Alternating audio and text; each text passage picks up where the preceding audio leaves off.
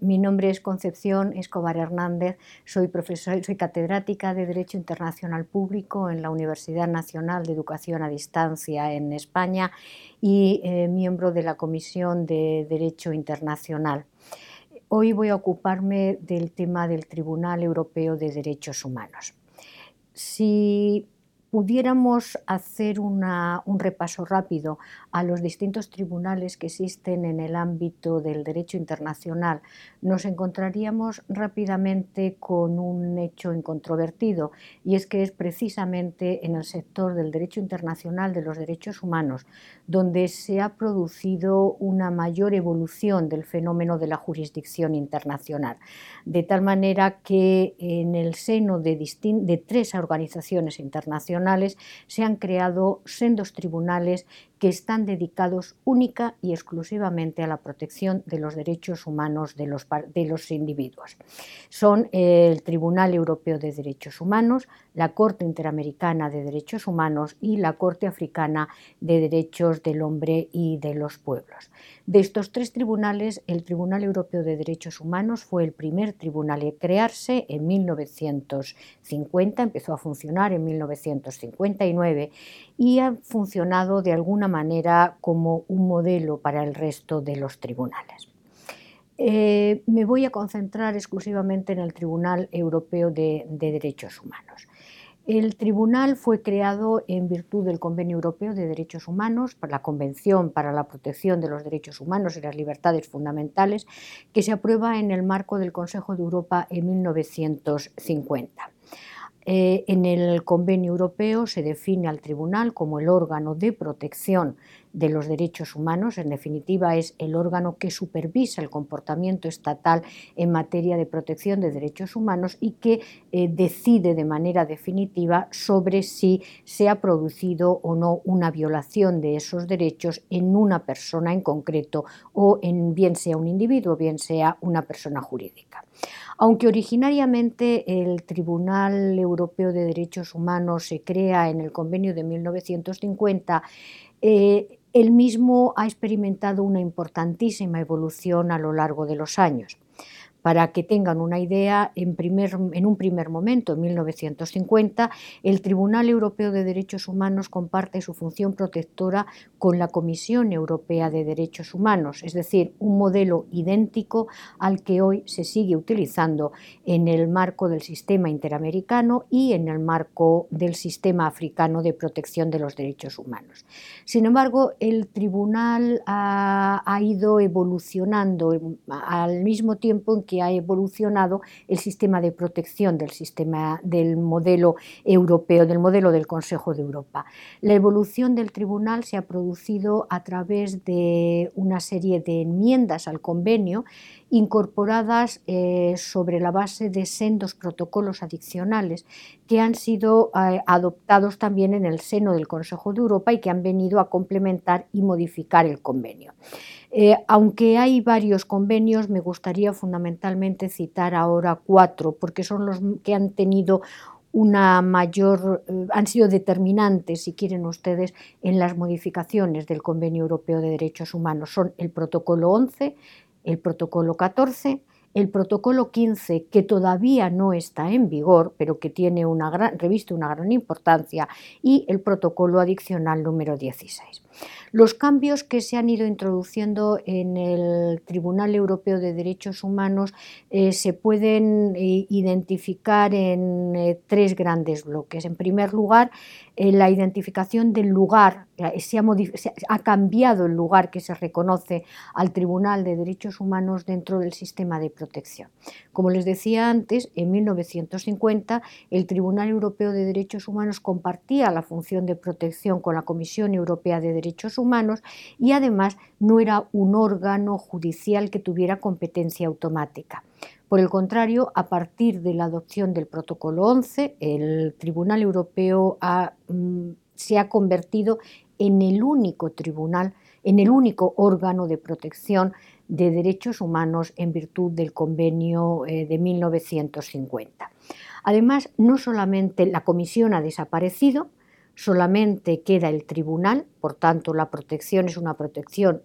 judicial en sentido estricto, pero además se han producido otros dos cambios que son muy relevantes para definir la posición del Tribunal Europeo en el sistema. La primera de las modificaciones es que el Tribunal tiene competencia automática. Contrariamente a lo que sucede, por ejemplo, con la Corte Interamericana o con la Corte Africana, en ambos casos de derechos humanos, que solamente tienen competencia respecto de aquellos países que expresamente le otorguen la competencia, y hay países que no les reconocen competencia, independientemente de que hayan celebrado y hayan ratificado los tratados de protección de derechos humanos de esos dos organismos regionales. En el sistema europeo de derechos humanos, después del protocolo 11, el Tribunal Europeo es siempre automáticamente competente, o si prefieren, en ningún caso, un Estado puede declarar que no acepta la competencia del tribunal. Esto es sumamente importante, sobre todo por lo que les voy a decir a continuación, y es que todos los Estados miembros del Consejo de Europa tienen que ratificar necesariamente el Convenio Europeo de Derechos Humanos para adquirir la condición de miembro del Consejo de Europa, y por consiguiente todos los Estados miembros del Consejo de Europa, 47 en la actualidad, están sometidos a la jurisdicción del Tribunal Europeo de Derechos Humanos. Es por tanto un modelo que se aparta radicalmente de los otros tribunales internacionales de derechos humanos. Pero además hay otro elemento también muy importante, y es que el Tribunal Europeo de Derechos Humanos no solo es que tenga una competencia automática, es que cualquier individuo y cualquier persona jurídica sometida a la jurisdicción de uno de los Estados partes en el convenio automáticamente tiene capacidad para presentar una demanda ante el Tribunal Europeo de Derechos Humanos. No es necesario que pase ningún tipo de filtro, no es necesario obtener una autorización especial del Estado ni de ningún otro órgano, sino que automáticamente, si están sometidos a la jurisdicción de un Estado miembro y consideran que un Estado parte en la Convención, y consideran que uno de sus derechos fundamentales les han sido violados, automáticamente tienen competencia para presentar una demanda ante el tribunal.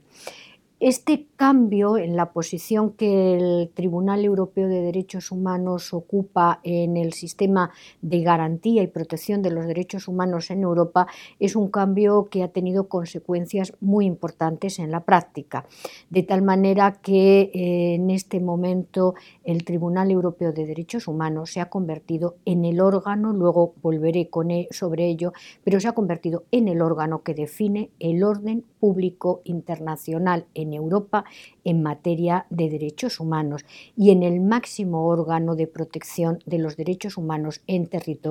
el continente europeo. Además, el tribunal ha experimentado otras modificaciones, ha sufrido otros cambios a lo largo de la historia, que se refieren o bien a su estructura, cómo funcionan, qué formaciones judiciales existen, bien al mandato, a la duración del mandato de los jueces, pero realmente son cambios menores si le comparamos con el que les acabo de señalar. Y el último cambio, que es sumamente importante también, se ha producido muy recientemente con ocasión de la entrada en vigor en 2018 del protocolo adicional número 16. El protocolo adicional número 16 amplía las competencias del Tribunal Europeo de Derechos Humanos. Luego me voy a referir a ello, pero quería señalarlo ya desde este mismo momento, porque establece un sistema de recurso prejudicial ante el Tribunal Europeo que facilita la colaboración entre los tribunales nacionales y el Tribunal Europeo de Derechos Humanos.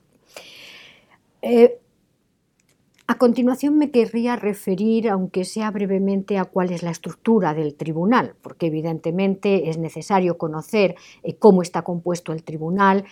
a través de qué órganos y con qué formaciones judiciales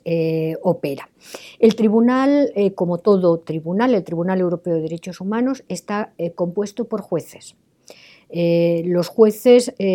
son en el momento actual 47, es un número móvil, no es siempre un número fijo. Lo que se prevé en el convenio es que habrá un juez por cada uno de los Estados miembros del Consejo de Europa. Como en el momento actual son 47, hay 47 jueces y si se produjera algún cambio simplemente se añadiría, no se eliminarían, se reduciría el número de jueces. Los jueces son elegidos por la Asamblea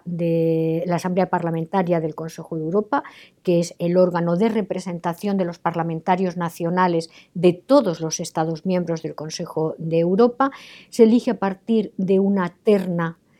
propuesta por cada uno de los Estados, en el entendimiento de que para poder proponer o incluir a una persona en la terna, para poder proponer el nombre de un juez, la persona en cuestión tiene que ser un jurista de reconocido prestigio, tiene que cumplir los requisitos que se exijan en el ordenamiento interno del Estado que le propone para desempeñar la más alta magistratura estatal, y además tiene que ser una persona que goce de alta moralidad, un requisito abierto, indefinido, pero que se utiliza fundamentalmente para garantizar que se va a respetar el principio de imparcialidad, el principio de independencia, el principio de buena fe, y que la persona en cuestión no va a tener ninguna incompatibilidad práctica por razón de actividades que haya podido realizar que sean contrarias a la Convención. Esta lista, esta terna que proponen los Estados, en un primer momento iba directamente a la Asamblea Parlamentaria, que los miembros de la Asamblea Parlamentaria votaban y se elegía aquel que reunía un número mayor de votos. Desde hace ya más de una década, además, la Asamblea Parlamentaria del Consejo Europeo ha establecido una serie de requisitos que funcionan como guías directrices o como guías de orientación del Tribunal de los Estados a la hora de proponer candidaturas. Se ha hecho hincapié en la conveniencia de que sean expertos en derecho internacional, expertos en derechos humanos o derecho constitucional, o jueces con práctica en la protección de los derechos, y también se ha establecido una regla que cada vez juega un papel más importante, y es la obligación para los Estados de que al proponer la terna tienen que garantizar el principio de equilibrio de género, y por consiguiente tiene que haber representación de ambos géneros en la terna. Los parlamentarios no están vinculados posteriormente, no están obligados a respetar el principio del equilibrio de género, de la paridad de género, pero ha sido un elemento sumamente importante que ha permitido una incorporación de un alto nivel de mujeres como jueces del Tribunal Europeo de Derechos Humanos. Además, a lo largo de los años, la Asamblea Parlamentaria se ha dado cuenta o ha sido consciente de que a veces las candidaturas que se presentaban no eran las más adecuadas para el desempeño de la función, y ha ido estableciendo un mecanismo de fiscalización previa de los jueces, que en el momento actual es una práctica común en casi todos los tribunales internacionales, salvo quizá en la Corte Internacional de Justicia y en el Tribunal Internacional de Derecho del Mar, pero es una práctica que se ha estandarizado. De lo que se trata es de asegurarse de que cuando los candidatos lleguen a la votación ante la Asamblea Parlamentaria, esos candidatos tienen todos los requisitos exigidos por la Asamblea Parlamentaria y por el Convenio Europeo para desempeñar las funciones. Una vez que son elegidos, aunque a los candidatos los proponen los Estados miembros, los Estados partes en el Convenio Europeo de Derechos Humanos, una vez que son elegidos a título personal, es decir, no son representantes de los Estados. De hecho, se utiliza la terminología de juez elegido a título de España o a título de Alemania o a título del Reino Unido, pero nunca se utiliza la terminología de juez español, juez alemán, juez británico o juez representante de alguno de estos estados. De lo que se trata, en definitiva, es de garantizar su independencia, y para garantizar la independencia, una vez que son elegidos también, son inamovibles, los estados no pueden retirarles el apoyo que les dieron al presentarles como candidatos y solo el tribunal en pleno puede retirarles esa condición si considera que han incurrido en gravísimas violaciones de los requisitos necesarios para obtener la condición de juez. Una vez que son elegidos, también tienen incompatibilidad total para desempeñar cualquier otro tipo de actividad y su mandato se extiende única y exclusivamente a un periodo de 9 años que no es renovable. La limitación del mandato y la prohibición de la renovación también tiene como finalidad, de alguna manera, el favorecer la independencia y la imparcialidad de los jueces. Y en cualquier caso se establece una fórmula, un requisito muy curioso que solamente existe en este tribunal, y es que todo juez al cumplir los 70 años automáticamente pierde la condición de juez y tiene que salir del tribunal. Esta fórmula desaparecerá cuando entre en vigor el protocolo adicional 15º, el protocolo 15, pero hoy por hoy todavía está en vigor esta cláusula. El número de jueces es un número de jueces muy amplio, son 47, por consiguiente no pueden funcionar de manera conjunta todos, no pueden resolver los casos en pleno porque los debates y las deliberaciones serían excesivamente largas. Por ello, lo que se ha establecido en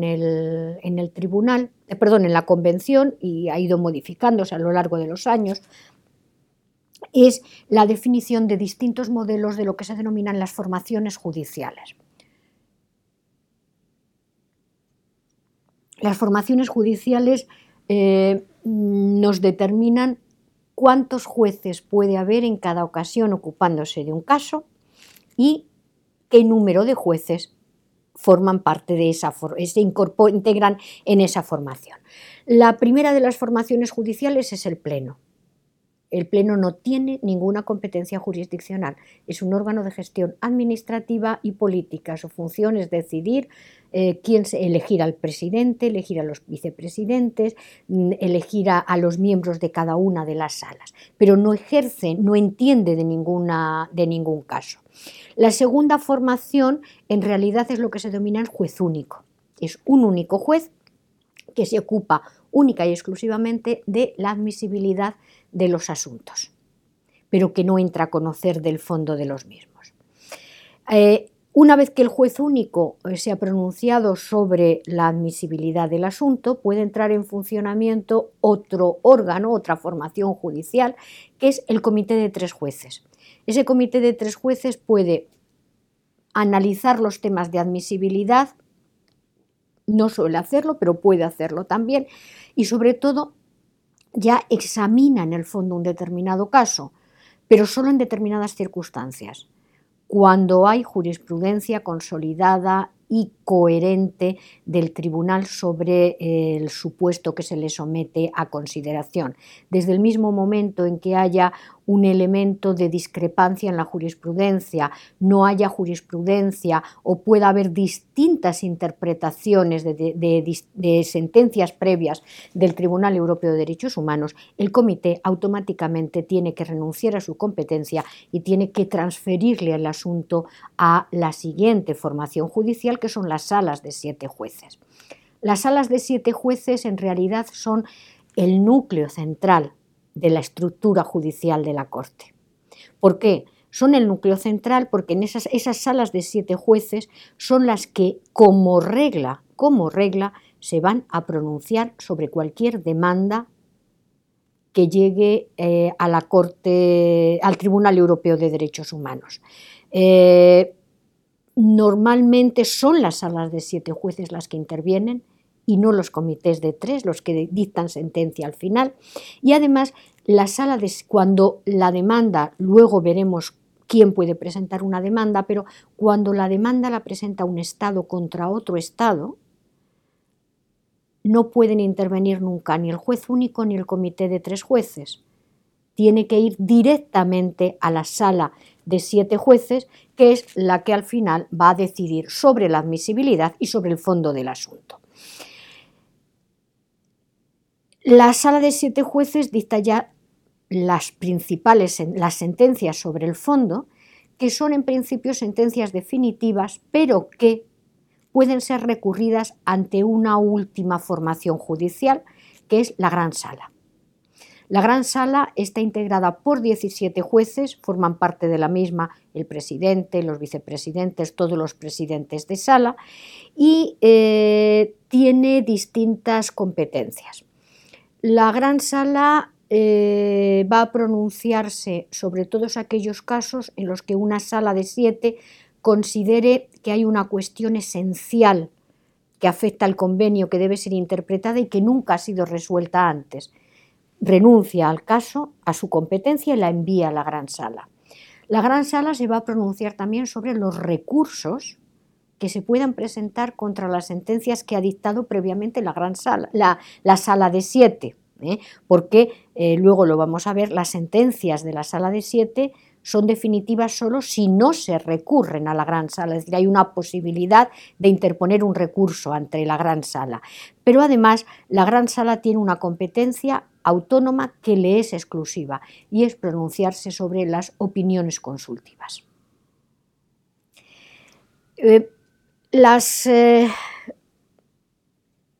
Como ven ustedes, las formaciones judiciales son muy variadas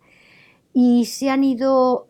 modificando a lo largo de los años para responder a una necesidad evidente, y es que el Tribunal Europeo de Derechos Humanos cada vez tiene más asuntos y, por tanto, cada vez necesita más salas de 7 que vayan tratando de manera separada los asuntos para ser eficaz, puesto que de lo contrario sería absolutamente imposible resolver el número tan elevado de demandas que recibe anualmente el Tribunal Europeo de Derechos Humanos, que ya les adelanto, están en torno a las 50.000. En cualquier caso, cuando el asunto se resuelve ante la sala o ante la Gran Sala, ante la Sala de 7 o ante la Gran Sala de 17, siempre va a formar parte de esa formación judicial el juez elegido a título del Estado que ha sido demandado, para que pueda informar a sus colegas sobre el derecho nacional, para que pueda ofrecer la perspectiva de la peculiaridad que puede tener el caso, que no la puede tener más que alguien que conoce bien el ordenamiento jurídico de los Estados. Estas formaciones judiciales ejercen una competencia que les viene dada por el Convenio Europeo de Derechos Humanos. Simplificando mucho, la competencia podría analizarse desde 3 perspectivas distintas. La competencia material, es decir, qué casos,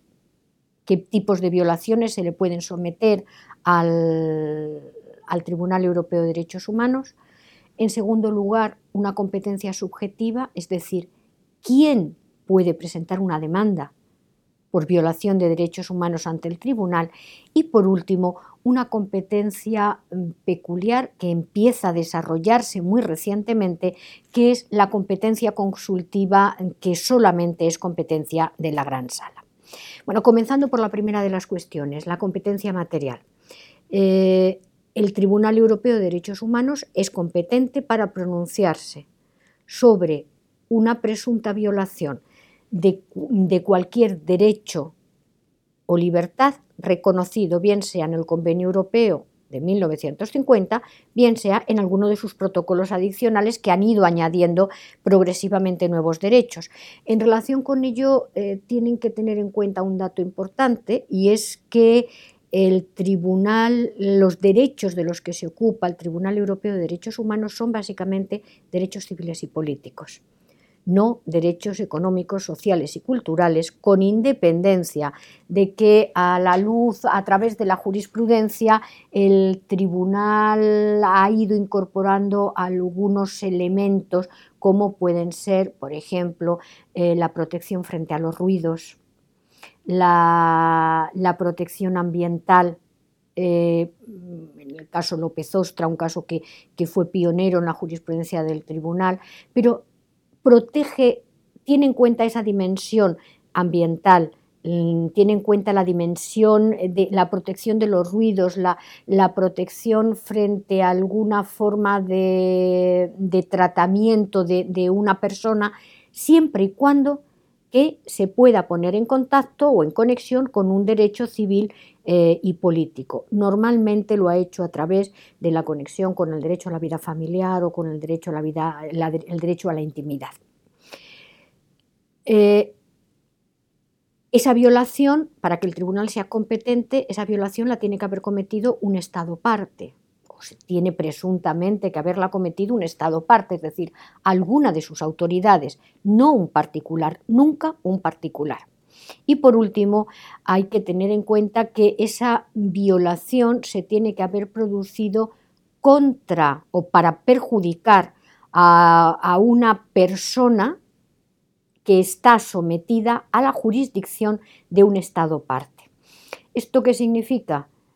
Que el Tribunal Europeo de Derechos Humanos es competente para examinar violaciones de derechos humanos, no solo respecto de los nacionales del Estado, sino también respecto de un extranjero que esté en su territorio o que esté sometido a su jurisdicción, por ejemplo, en un centro de detención, un extranjero que está en un centro de retención en frontera o un extranjero que está meramente en el país en visita turística, pero que en ese momento determinado está sometido a la jurisdicción del Estado porque está bajo el control de ese Estado. Este elemento es sumamente importante porque es el mecanismo, es el requisito esencial para garantizar una protección plena de los derechos de todos los individuos. Segunda forma de competencia, la competencia subjetiva, que en definitiva no es ni más ni menos que quién puede presentar una denuncia ante el Tribunal Europeo de Derechos Humanos, mejor dicho, una demanda ante el Tribunal Europeo de Derechos Humanos por violación de sus derechos fundamentales. Ahí el Convenio Europeo prevé dos sujetos que tienen legitimación para presentar una demanda. El primero de ellos es la propia víctima. Pueden presentar una demanda cualquier persona física, un individuo o cualquier persona jurídica, una persona moral, siempre y cuando que pueda demostrar o que alegue que es la víctima. Con esto, ¿qué es lo que quiero decir? Que no existe la fórmula de la actio popularis, es decir, una ONG, una organización civil, una organización que protege intereses generales, no puede presentar una demanda por sí misma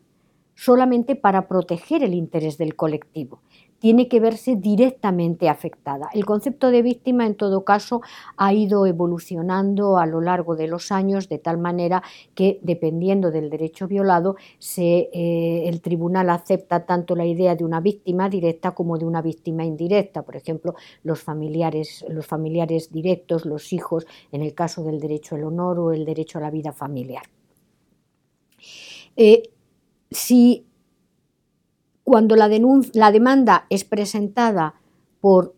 un individuo o por una persona física, se pone en marcha un procedimiento que es el de las demandas individuales.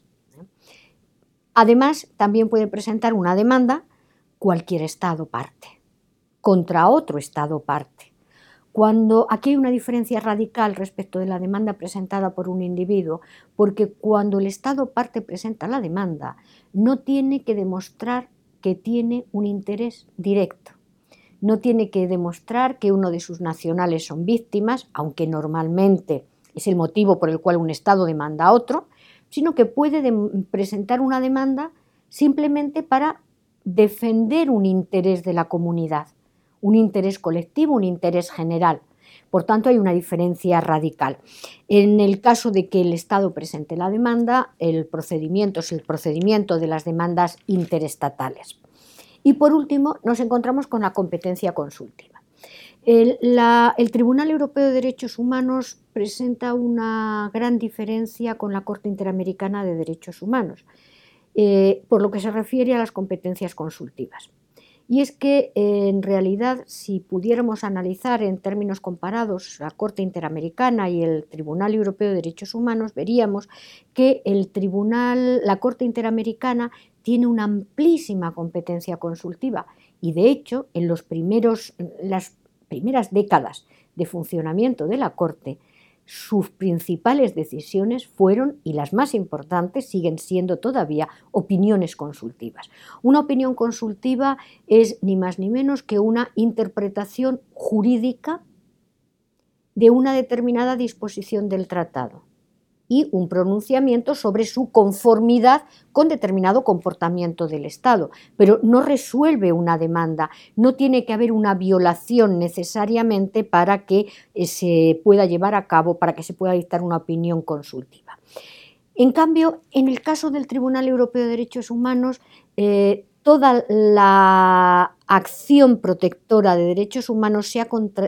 concretado, se ha concentrado históricamente en la función contenciosa, es decir, en el examen de demandas, de denuncias presentadas por individuos o por estados por violaciones específicas de derechos humanos. Por tanto, de lo que se trata aquí no es de hacer una interpretación general del convenio o de una disposición del convenio, sino de resolver un problema real, una diferencia, una disputa que existe entre un Estado y un particular que se ve perjudicado por la acción del Estado. Y en cambio, la competencia consultiva fue históricamente irrelevante. Desde el primer momento el convenio prevé la posibilidad de que el Comité de Ministros del Consejo de Europa, solo el Comité de Ministros, pidiera una opinión consultiva al Tribunal Europeo de Derechos Humanos sobre alguna cuestión general relativa a la interpretación general del convenio, pero no es una actividad que haya tenido relevancia alguna. En cambio, la competencia consultiva ha adquirido un nuevo significado ante el Tribunal Europeo de Derechos Humanos a partir de la aprobación del protocolo adicional número 16 al que antes me he referido. El protocolo número 16, que ha entrado en vigor el año pasado, tiene una característica muy peculiar, y es que en realidad se inserta dentro de un largo proceso de debate sobre cómo mejorar el funcionamiento del Tribunal Europeo de Derechos Humanos y cómo aproximar a los tribunales nacionales a la acción del Tribunal Europeo de Derechos Humanos. En definitiva, el protocolo 16 establece un sistema de opinión consultiva prejudicial que en realidad, ahora explicaré en qué consiste, pero que en realidad es un instrumento para potenciar el diálogo entre jurisdicciones, entre los tribunales nacionales y el Tribunal Europeo de Derechos Humanos. El mecanismo funciona de la siguiente manera: cualquier alto tribunal de un Estado parte en el protocolo 16 puede, cuando se encuentra con un problema de interpretación para resolver un asunto que le ha sido sometido en la jurisdicción interna, ese tribunal puede paralizar el procedimiento interno y pedirle al Tribunal Europeo de Derechos Humanos que le aclare si los problemas que se están planteando ante él guardan alguna relación con los derechos recogidos en el Convenio Europeo de Derechos Humanos y cuál es esa relación, de tal manera que luego la pueda tener en cuenta para resolver el caso en el ordenamiento interno. Es un mecanismo que existe ante muchos tribunales constitucionales y que de alguna manera funciona conforme a un modelo que existía ya previamente en tribunales internacionales, que es la cuestión prejudicial ante el Tribunal de Justicia de la Unión Europea. Sin embargo, es parcialmente distinto del sistema del Tribunal de Justicia. ¿Qué es lo que puede hacer el Tribunal Europeo? Va a dar una interpretación de la Convención, va a decir la Convención o tal o cual derecho recogido en la Convención se tienen que interpretar de esta manera en relación con el caso concreto que usted me plantea, pero esa interpretación no es una interpretación obligatoria para el tribunal que le pide la opinión. Y por tanto, ese tribunal sigue teniendo un margen de discrecionalidad a la hora de resolver el caso en el ordenamiento interno. Y además hay otro elemento también importante que conviene tener en cuenta, y es que este sistema de opinión consultiva prejudicial del protocolo 16 no es de aplicación general a todos los estados. Solamente se aplica a aquellos estados que consientan expresamente en ese mecanismo, como ratificando el protocolo 16. A día de hoy, tan solo 13 estados miembros del Consejo de Europa han ratificado el protocolo 16. Y sin embargo, a pesar de que el número es muy reducido, el tribunal ha dictado ya la primera sentencia, la primera opinión consultiva por aplicación del protocolo 16. Se trata de una una opinión consultiva que dictó el 10 de abril de 2019 a petición del Consejo Constitucional francés sobre un tema enormemente delicado y sensible, y que además está siendo objeto de un enorme debate en todos los países del Consejo de Europa: la gestación subrogada y el derecho de los niños nacidos como consecuencia de la gestación subrogada a que se le vea reconocido un vínculo filial formal con los padres que impulsan la gestación, con independencia de la madre gestante. En cualquier caso, es el primer caso, que es la primera opinión consultiva que ha dictado el Tribunal Europeo de Derechos Humanos. Es muy significativo que lo haya hecho en un plazo de tiempo tan corto, y es muy significativo que un país le haya querido pedir al Tribunal Europeo de Derechos Humanos una opinión consultiva sobre una cuestión que se encuentra en el momento actual en el corazón del debate sobre el orden público nacional en relación con la filiación. ¿Cómo resuelve, una vez que se le ha sometido una demanda o una petición de opinión consultiva en ejercicio de esta competencia, cómo resuelve el Tribunal Europeo de Derechos Humanos los casos? Bueno, pues lo resuelve conforme al siguiente procedimiento. La demanda no tiene una formalidad precisa, es una demanda jurídica, redactada conforme a la estructura jurídica, pero en principio, si la presentan los individuos, no tendría por qué tener una formalidad, no tendría por qué presentarla un abogado en sentido estricto, aunque en la práctica siempre la presenta un abogado. El tribunal, en ese sentido, ha venido desarrollando una tarea muy importante de transparencia y de asistencia a las víctimas, que se comprueba, que se refleja fundamentalmente en el hecho de que desde muy temprano, desde el momento en que empieza a funcionar el sistema de demandas individuales, el tribunal ha incorporado en la página web de la Corte Europea de Derechos Humanos, ha incorporado modelos, un formulario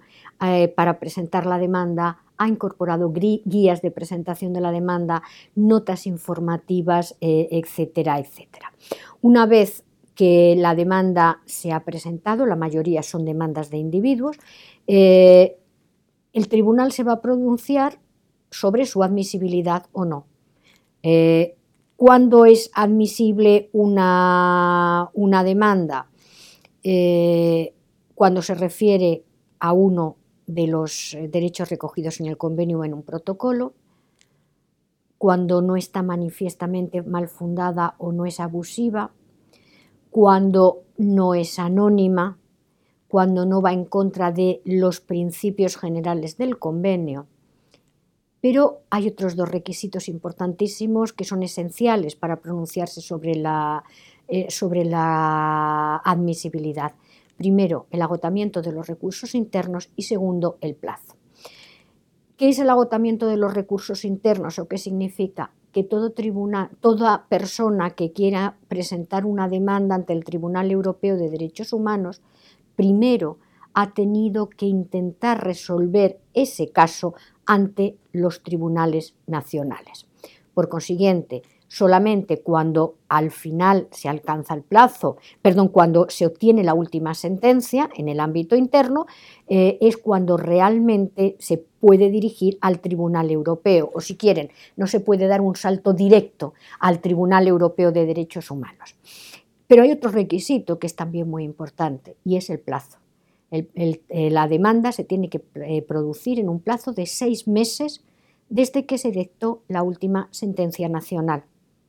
Transcurrido ese plazo de 6 meses, se pierde el derecho a presentar la demanda.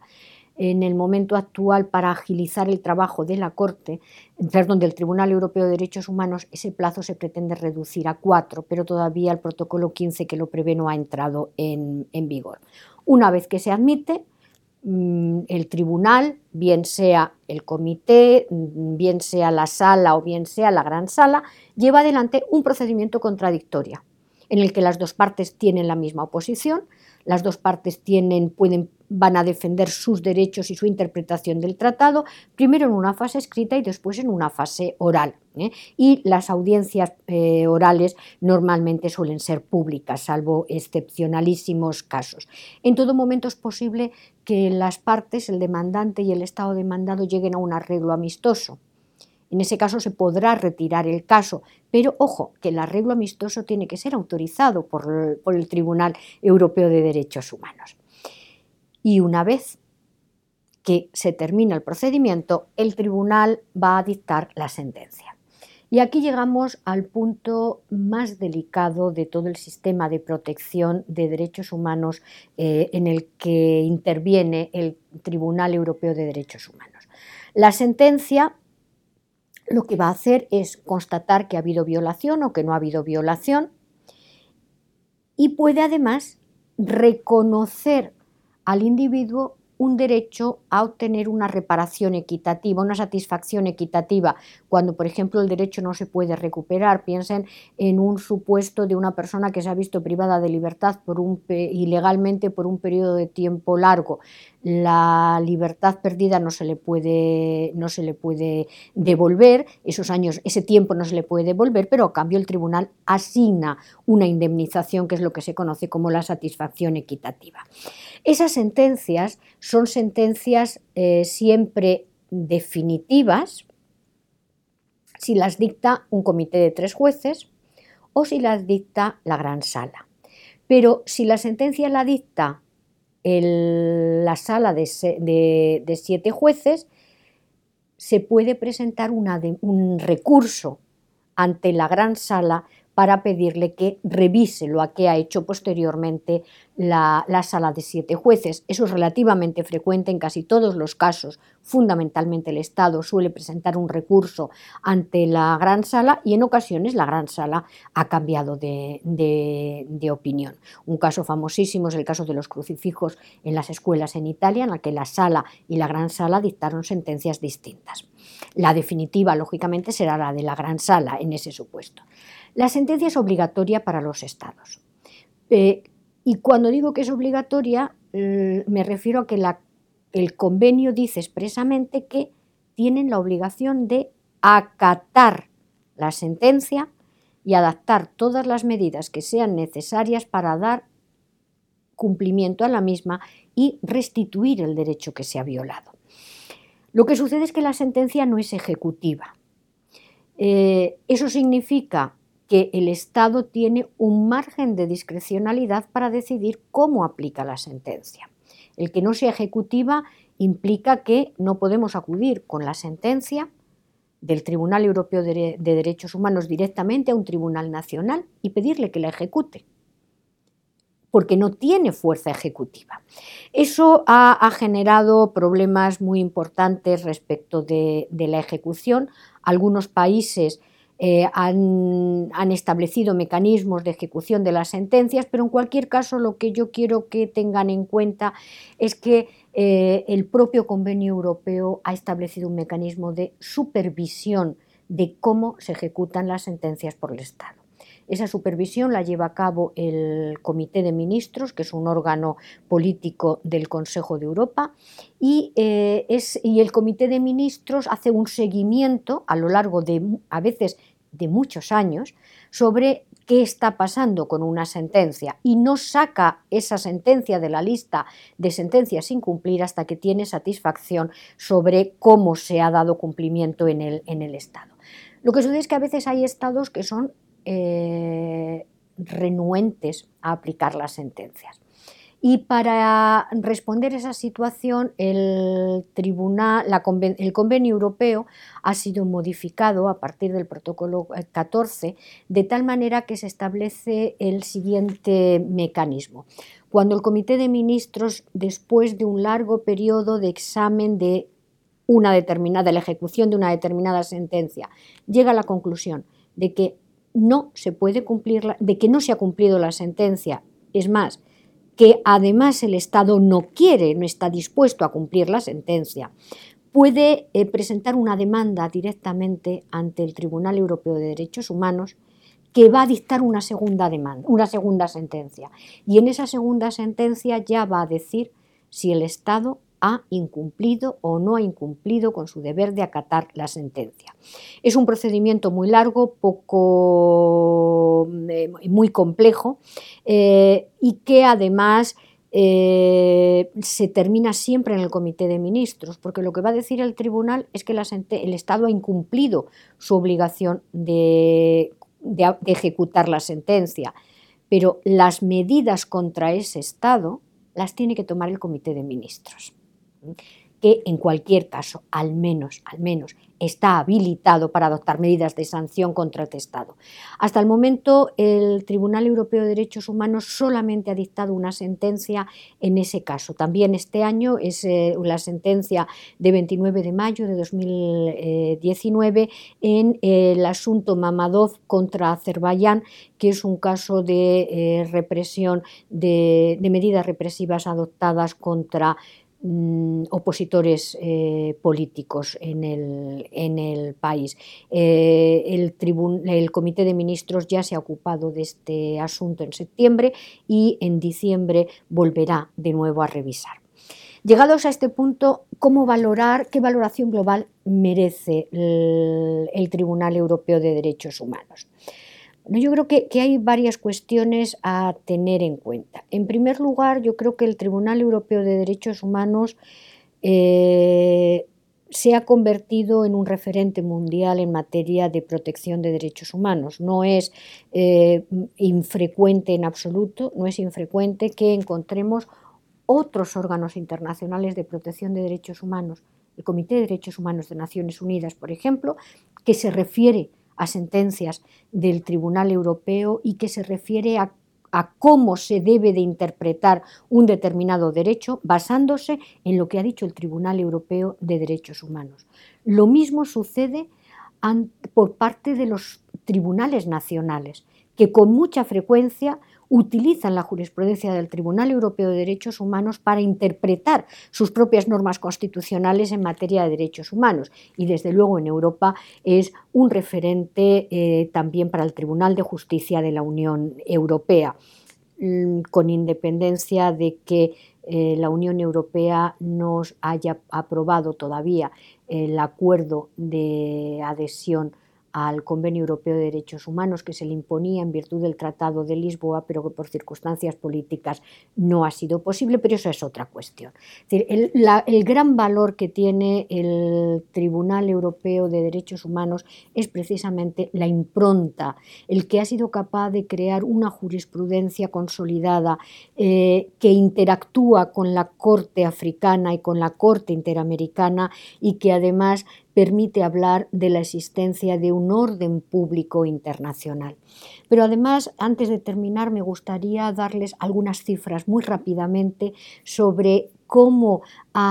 de qué ha hecho desde 1959 hasta 2018, hasta diciembre del año pasado, qué ha hecho el Tribunal Europeo de Derechos Humanos. Bueno, pues el Tribunal Europeo de Derechos Humanos primero ha recibido más de 840.000 demandas.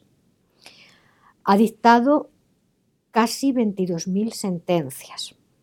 Y de esas 22.000 sentencias, 21.600 para ser exactas, en el 84% de los casos ha estimado que se ha producido una violación y en el 85% de los casos esas sentencias han sido cumplidas voluntariamente por los Estados. Es cierto que, sin embargo, el Tribunal Europeo, estos números dan buena idea de la importancia que tiene el Tribunal Europeo de Derechos Humanos, pero si me dejan que pase revista muy rápidamente a qué tipos de derechos, de qué tipos de derechos se ha ocupado, creo que es muy significativo. El 40% de las sentencias se han referido a la violación de garantías procesales y del derecho al juicio justo. El 13% al derecho a la libertad y a la seguridad. El 11% al derecho de propiedad, hasta hace algunos años. En el momento actual, el número de sentencias ha disminuido sensiblemente en relación con este tema. El 11% se refieren a la prohibición de la tortura. Y el año pasado, en 2018, ese 11% ha aumentado a un 18%. Si siguiéramos